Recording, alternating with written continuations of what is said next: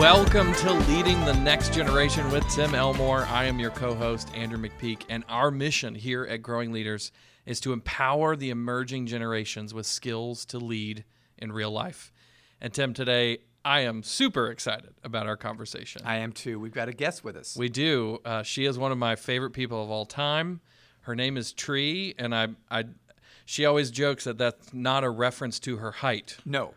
But I would say it's a reference to her internal strength. She is no doubt about it. She is a remarkable person. So I want to introduce her just really quick and then talk about actually one of the reasons we're bringing her on, apart from her just above average wisdom, is also that she just put out a brand new book and we want to talk with her about it. So I'll also talk about the book a little bit. So Teresa Tree Beekman has 3 decades of coaching experience at a variety of levels and has built championship pedigree with success at numerous stops. Since leaving the coaching ranks in 2015, however, she has traveled the country working with teams to improve their performance through culture for True North Sports and with us at Growing Leaders. She also has a consulting company called Tree Roots Consulting. That's a really fantastic organization. She's also the author of this new workbook called Managing Your Culture. I want to tell you a little bit about that.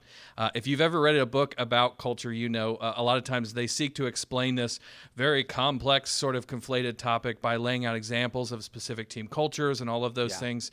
And there's nothing wrong with that. But what Tree did in her new book, it's called Managing Your Culture. She published it in partnership with True North Sports.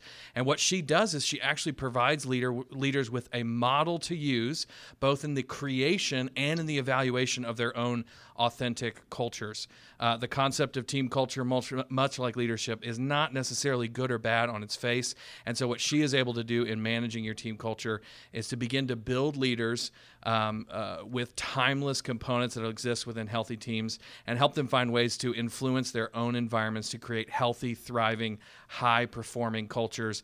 And I've just got to say, having gotten to get through into this book, there's so much wisdom in here, not just for managing a coaching team, coaching a team, but for managing any group that you're gathering, because there's culture everywhere. So I'm really excited about this. Yeah, you're right. Absolutely. So Tree, thank you for being with us. I appreciate it. Oh my gosh. Thank you both. You know how highly I think of both of you. So I'm very excited for this conversation. Well, we will not lack energy today. That is for sure. So, hey, Tree, I thought it would be fun to start by talking about how we first met. I was trying to remember where we first connected. You probably remember because your memory is so good. Talk about how we first met and how you got introduced to Growing Leaders.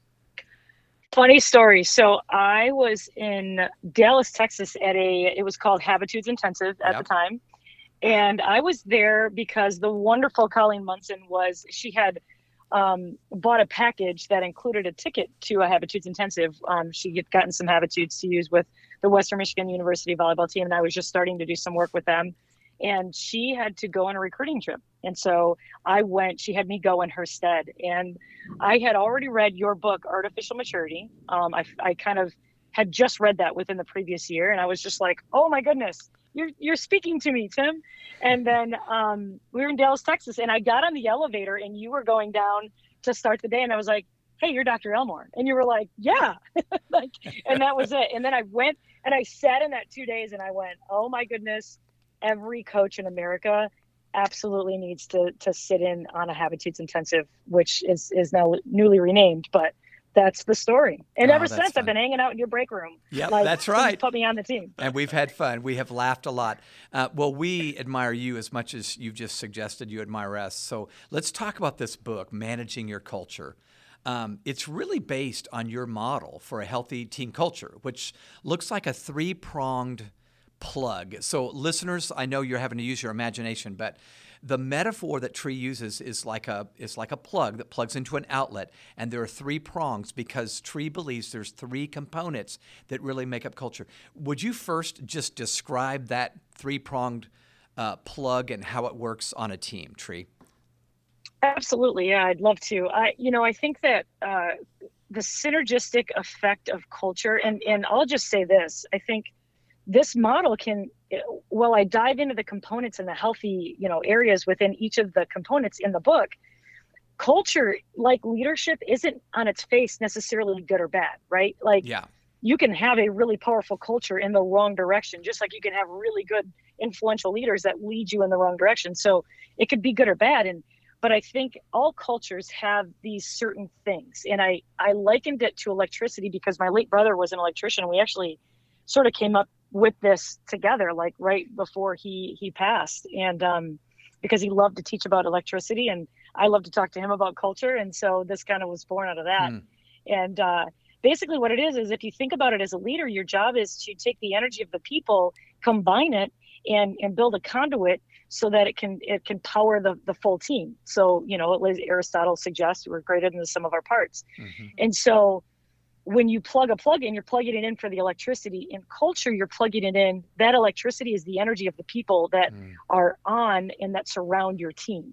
So with that plug, the first prong, it's the hot prong. It's the prong that can shock you. It's also the prong that if it doesn't work, nothing else matters, right?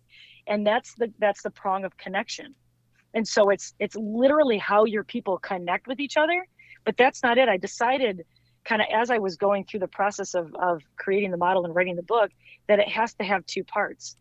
Because I think that we could all probably agree, we've been on teams where they connect really well, but they're not connected to the team's purpose. And so it's just a really great sewing circle at that point. It's cool. You're all friends. I'm really happy for you, but we're trying to do something great here. So that first top prong is connection, but it's connection between the people and it's connecting those people to the purpose. And then that next prong, and it's the neutral prong, and don't be fooled by its name. If you take the neutral prong off of the plugs in your house, it's not going to work. So you still need it. Just because it's called the neutral prong, it's pretty important. And that's the behaviors. So behaviors, it's just how you do things on and off the field of play, in and out of your classroom, at the office or not at the office. It's just how your team behaves. It's the standards, it's the norms that come to exist. It's not what you say you want them to behave like, it's what they actually behave like. And then that is followed by that little round prong on the bottom of a plug.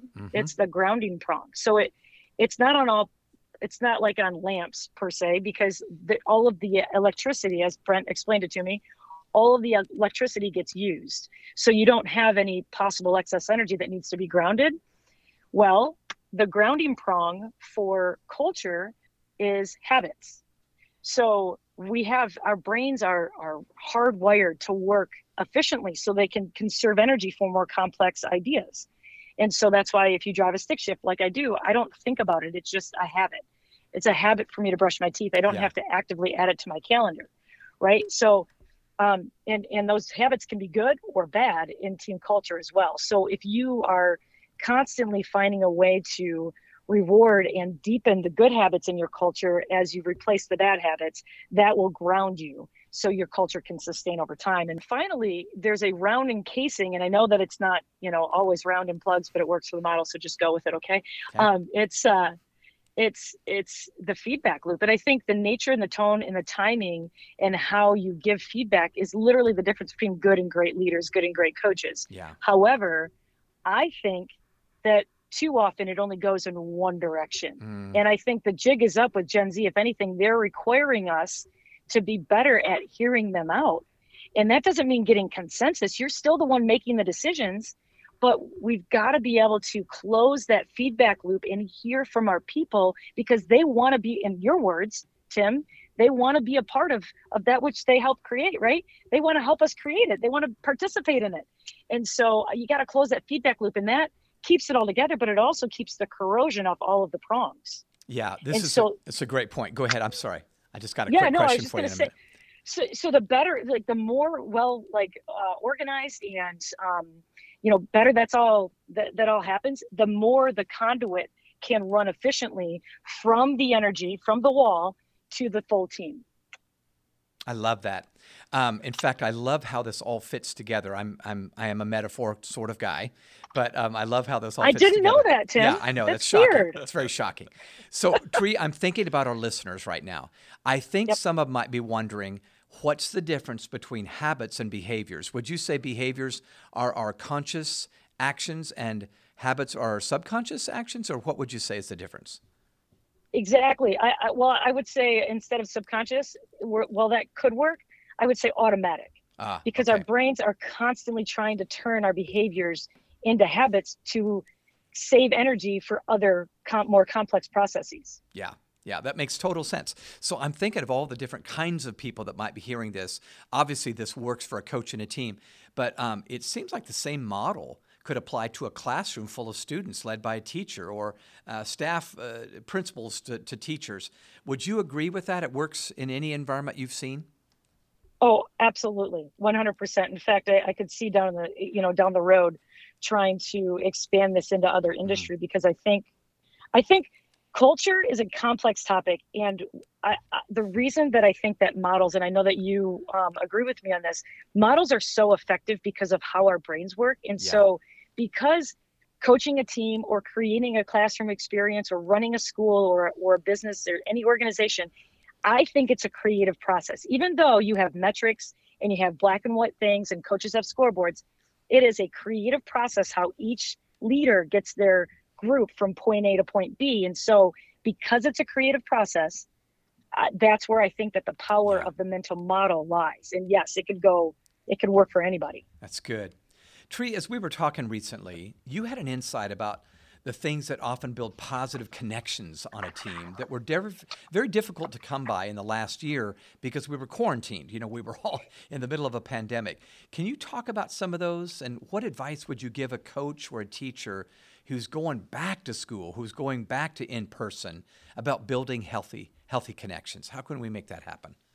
Yeah, it's actually with a huge assist from Daniel Coyle, who is the author of Yeah. The Culture Code. Yeah. I reference his book a lot, in my book. And about the middle of the pandemic, so it wasn't really post-pandemic, guys, but it was in the middle. It was several months into the pandemic. I was rereading it as I was writing this book, and I came across this list, and it stopped me in my tracks, because it was a list that includes consistent patterns of interaction that highly successful groups that he had studied had in common.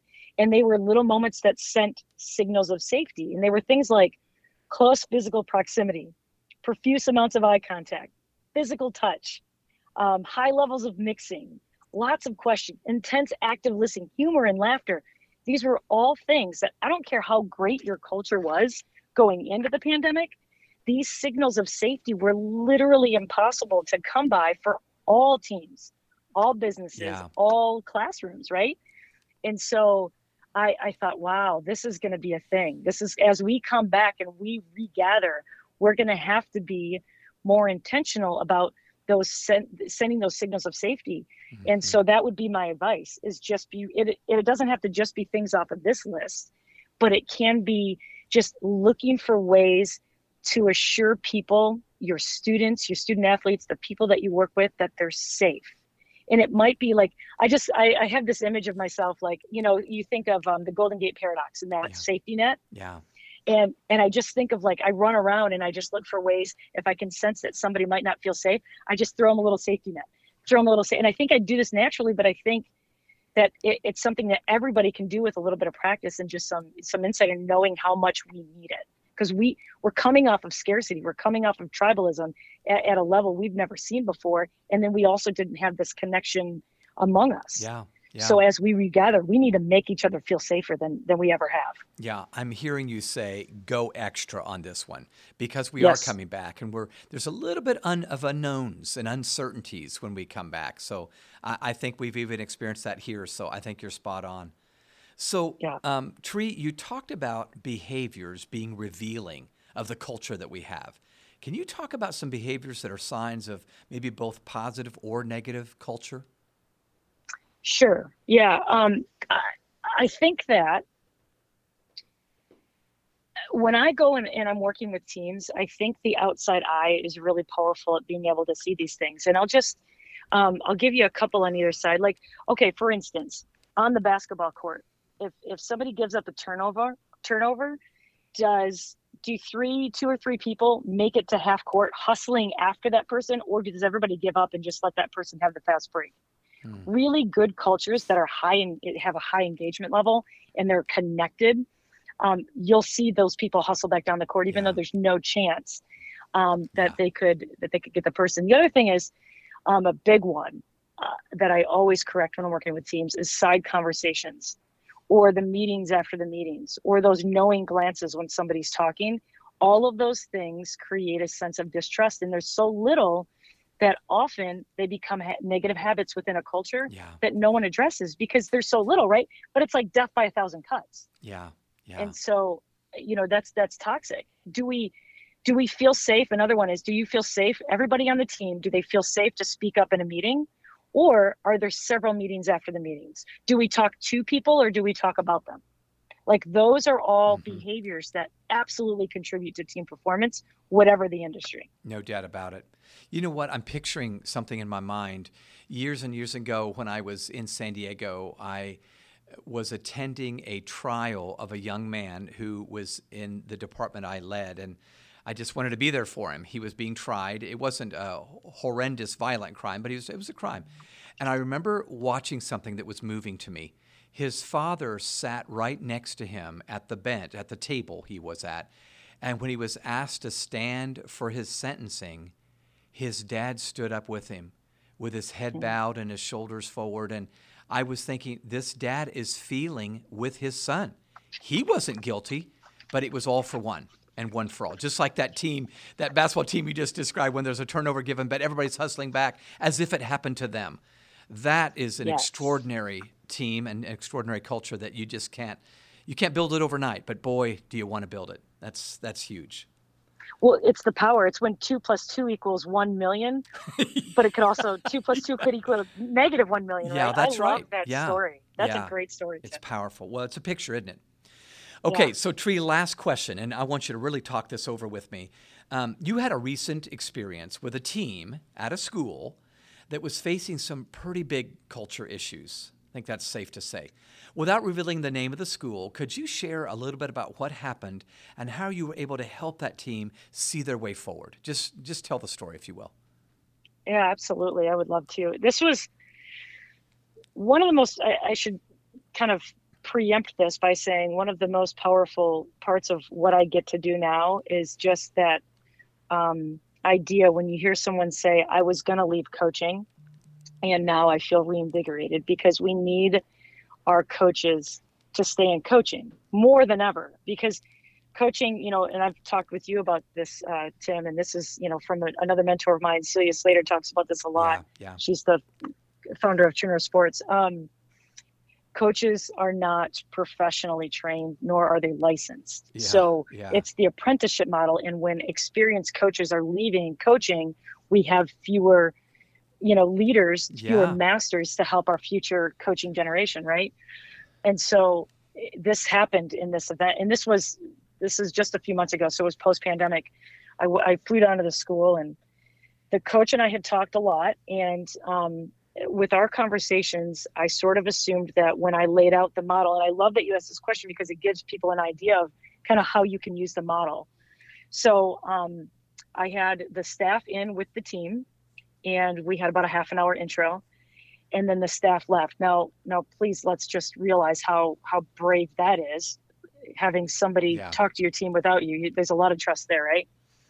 And so, excuse me, he left, and I'm talking to the players, and I lay out the model just like I did earlier on this episode. And I said, okay, I want you to start with, what is the biggest pain point? If you had to pick out one of those components, what do you all think is the biggest pain point? And I've spent several hours on the phone with this coach leading up to this. I've known this coach for a few years, and I know his character. And so I fully expected them to say the connection prong. Like, we're a hot mess tree. Our connection's messed up. It's connection. And I'm not kidding. Before I even got the question out of my mouth, the last word wasn't out, and 2 players immediately and in unison said, our feedback loop is broken. It was like, okay, well, I didn't expect that. Let's, say more. And in Brene Brown's Rumble language, I said, say more. And I just sat there and worked to understand. And what it was whenever maybe a drill was laid out and they didn't fully understand it, when they were seeking to, understand it more, there was the way that the explanation was coming from a place of defensiveness, and he was armored up and whatever. And then if they ever tried to give him feedback, even if he asked for it, there would be a lot of explanation, right? And it just went on. And so we had a really good session. And then afterwards, I go to do the hardest part of my job and giving the feedback to the coach and trying to dive into the depths of what's happening. And much to his credit, and he's my hero to this day for this, because this is the bravest I've ever seen a coach be. I'm talking to him about this, and with candor, but with not brutal honesty, but with candor, I'm laying out, this is what I'm finding, and do you see this? Like, is this what you would have said? I know we don't understand how people experience us, but and he said, yeah, I get it. And he had this aha moment, and I could see it. And he said, and I should say that he has an accent. So already he's not super clear in his speech, and it's hard to understand him, especially for somebody who, I'm from the Midwest. And so I can tend to be socially lazy when that's a thing. And so there's that already. But he said, when I was a kid, I had a speech impediment, and one of my children now is dealing with that same thing. And there was a lot of shame for him around not being understood.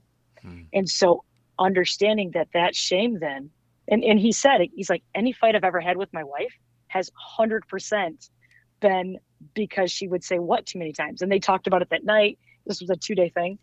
And she said, yeah, if I say what more than twice, I know we're going to have a thing. And so it was just this really emotional night. And so then we just kind of identified, this is how important your story is. So the next day we come back and he talks to the team about it. And we have a real fishbowl rumble, a conflict between something that happened with his goalie and something that happened in front of the whole team. And it was intense. And I mean, by the end of that weekend, first of all, it was the most powerful event I've ever been a part of, to this date, at least. And I don't think we would get there if they didn't have something concrete to say, yeah, it's the feedback loop. Let's dive into that. Yeah. Right? It was cool. You gave them a category to talk about. Right. And that's what we need. We need those frameworks for our brains. So cool. How great that you were able, as just kind of a consultant and cheerleader, to kind of nudge them in the right direction. That's just extraordinary. Yeah, because let's be honest, Tim, he did the hard work. I didn't have to do it. I was just like, here you go. And then he had to walk the plank. And so did the players. And that's the hard stuff. But yeah, it was, I've been a part of some cool stuff, but I think that was maybe one of the coolest things I've ever gotten to do. And definitely, cemented, this is what I was here to do. Yeah, so true. And that's probably what keeps you going, doing what you Absolutely. do day in and day out. Tree, this is so rich. I'm always energized when I talk to you. It's just fun. And this is a great practical book, listeners, that if you're interested in deepening and making your culture more authentic, more workable, this is a tool that you could use. I'll let Andrew talk more just at the end. But Tree, thank you for being with us. I appreciate the time you've just invested. Oh my gosh, you know how highly I hold you both in esteem. So thank you so much for allowing me this platform today. You bet. Well, thank you so much, Tree. Thank you, Tim. That was an incredible conversation. I know we're only scratching the surface of the great content that's in this book. And so if this sounds interesting to you, maybe you're a coach looking for how to improve the culture of your team, or maybe you're working in any other kind of team, this book, Managing Your Culture, would be a really great resource, not only for you to learn about this model, but it's actually got some really practical worksheets and other forms you can fill out to kind of figure out how good is my culture, how healthy is it, and what specifically do I need to work on? So if you want to pick up this book, it's called Managing Your Culture, go on over to truenorthsports.net and you'll be able to pick it up there.